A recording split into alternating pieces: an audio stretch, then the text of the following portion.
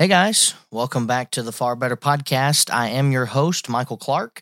This is the Scattered Abroad Network, and we are ready for our continuation of the Road Signs series that we are doing this season.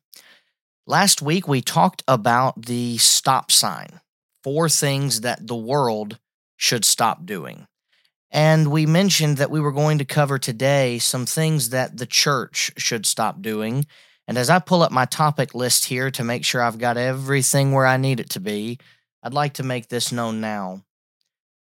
By no stretch of any kind am I ever going to try to suggest that the world is all perfect or that the world is all bad. By no way will I ever try to suggest that we are all perfect or that we are all bad in the church. What I will say is this. I get very disheartened when I see people disparage the church and disparage certain areas of the church without merit. And so if you think that today is going to be some type of, here's how we're going to get back at the church, that's not what we're going to be doing. We're going to be talking about some things that are very important and very necessary to cover. And then, Lord willing, we'll be able to give some ideas on how we can combat these problems that perhaps your church doesn't face. Maybe it does. But the goal today is not to go on some type of rant about the church and how horrible it is, but more so some cautionary tales that can be told from Scripture, from past experiences, and even from common sense. So, without further ado, number 1, the church should stop making worship all about them. In the Old Testament, the very first example we have of willing worship being offered, we're not talking about a sin offering like we could find in Genesis chapter 3, but the very first offering we find that people are doing because they're going to try to follow the commands that they had been given is in Genesis chapter 4. Cain brings an offering, so does his brother Abel. And according to what the Bible tells us, Cain tried to offer worship that did not meet God's standards. And while we don't really know the specific type of sacrifice that he was supposed to bring, we can figure out some clues as to the displeasure God felt when it was offered. We're told that his offering was rejected. Well, I know that has to mean that God didn't approve of his offering. And then you could say, well, how do you know that? Well, Abel's offering was accepted, verse 4. Cain's rejected, verse 5. Abel's accepted, verse 4. And Cain became angry, and God told him as such, you have not done well, in verses 6 through 7. He essentially says to Cain, if you do well, you're going to be accepted. You don't have to worry. If you do well, you'll be accepted. If you don't do well, hey, sin lies at the door. Sin lies at the door. It's your responsibility to do what Abel did. Not in the exact same way that Abel did it. Some would want to get confused, and we could talk about whether or not it was supposed to be a bloody offering. I find it interesting that is what Abel brought and Cain did not, but there were offerings in the Bible that didn't have to have a requirement of blood in the offering. And yet, here we find Cain's offering not being matched in the acceptance level that Abel's had. And he had to have heard a correct way, method, or offering that God had required. And so we could say we know it was at least in an incorrect way, an incorrect method, or it could have been an incorrect offering that God had required, because we're told in Romans 10, verse 17, that faith comes by hearing, and hearing by the word of God, and by faith, Hebrews 11:4, Abel offered a more excellent sacrifice. If he had the faith that Abel possessed, he would have been accepted. But instead of determining to be more like his brother, Cain just decided to kill him. I don't think that we could make the statement that Cain went out with the desire to kill him, but the Bible does say in the process of their conversation, Cain arose and slew Abel his brother, verses 8 through 10. He became a fugitive after this. And it's hard to say anything other than the fact that Cain tried to get God to accept his standard for worship. not trying to conform to God's set standard for worship. There's a problem there. Had Cain done what Abel did, whether it was the method, the way, or the offering, he would have been accepted. Had Cain had an attitude even after he was rejected to say, you know what? I don't need to live like this anymore. Let me fix this. Cain would have been able to have continued on and be accepted the next opportunity that he had been given. But that's not what happened. We find also, as we continue on through the Old Testament, a man named Saul. Not the Saul of the New Testament who we later know becomes Paul, but King Saul. Saul tried to circumvent God's order as well in order to benefit himself. Samuel had instructed Saul to wait for 7 days, 1 Samuel 13:8. And when Samuel didn't show up in that time frame, Saul called for a burnt offering and peace offering to be brought to him, and then he offered that to the Lord, 1 Samuel 13:9. And as it usually goes, Samuel shows up right after Saul finished, 1 Samuel 13:10. But I want you to think about the reasoning that Saul gave to justify his sin. Samuel said to him in verse 11, "What have you done?" Saul responds and says, "Well, when I saw that the people were scattered from me and that you didn't come within the days appointed and that the Philistines gathered together at Michmash, well, then I said, the Philistines will now come down on me at Gilgal. And I have not made supplication to the Lord, therefore I felt compelled and offered a burnt offering." I needed to make the sacrifice so that I could benefit in battle. It didn't matter to Saul that he was breaking the commands of the very Lord, that he wanted to have his back on the battlefield.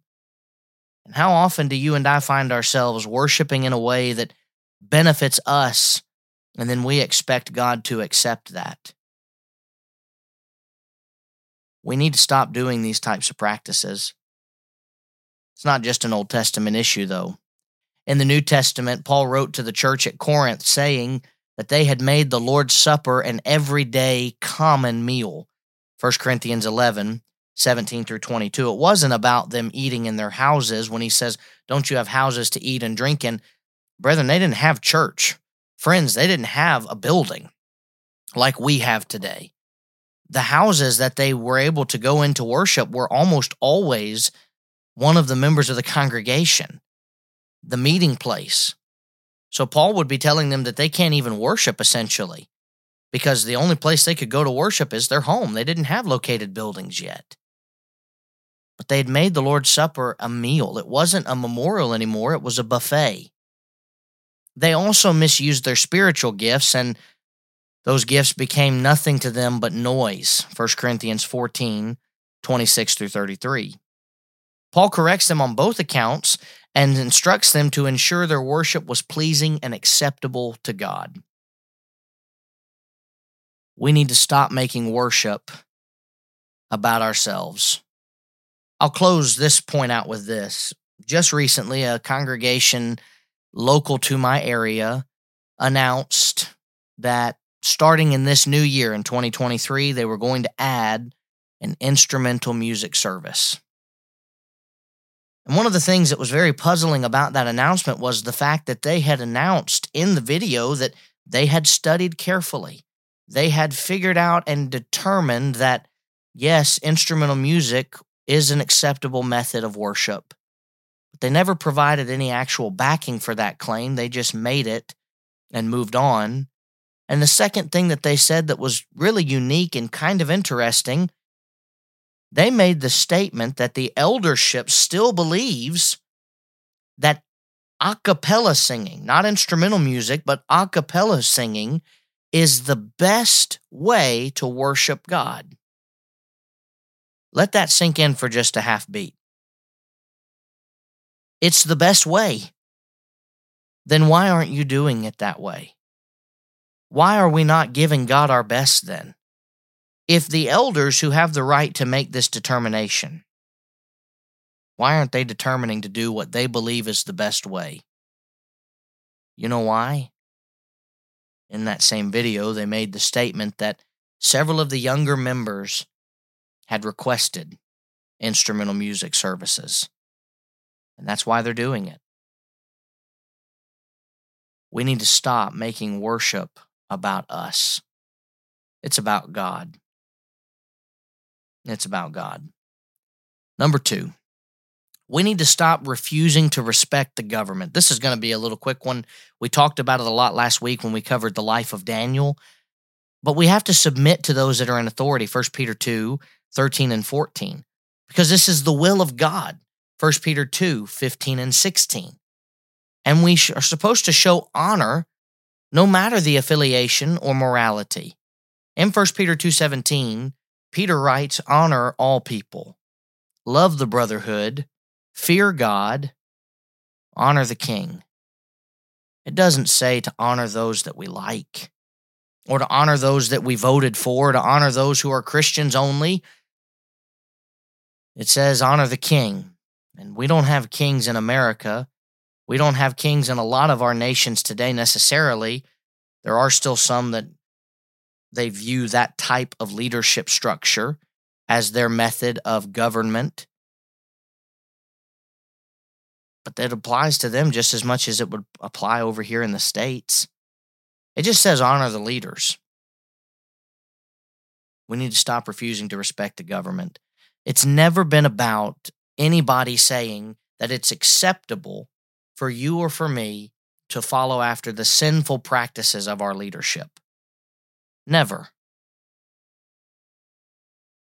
But we still show them respect. And let me just say this.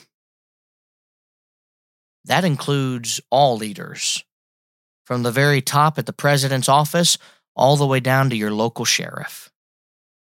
They're leaders put into that position to serve the government, and therefore, this verse applies to them.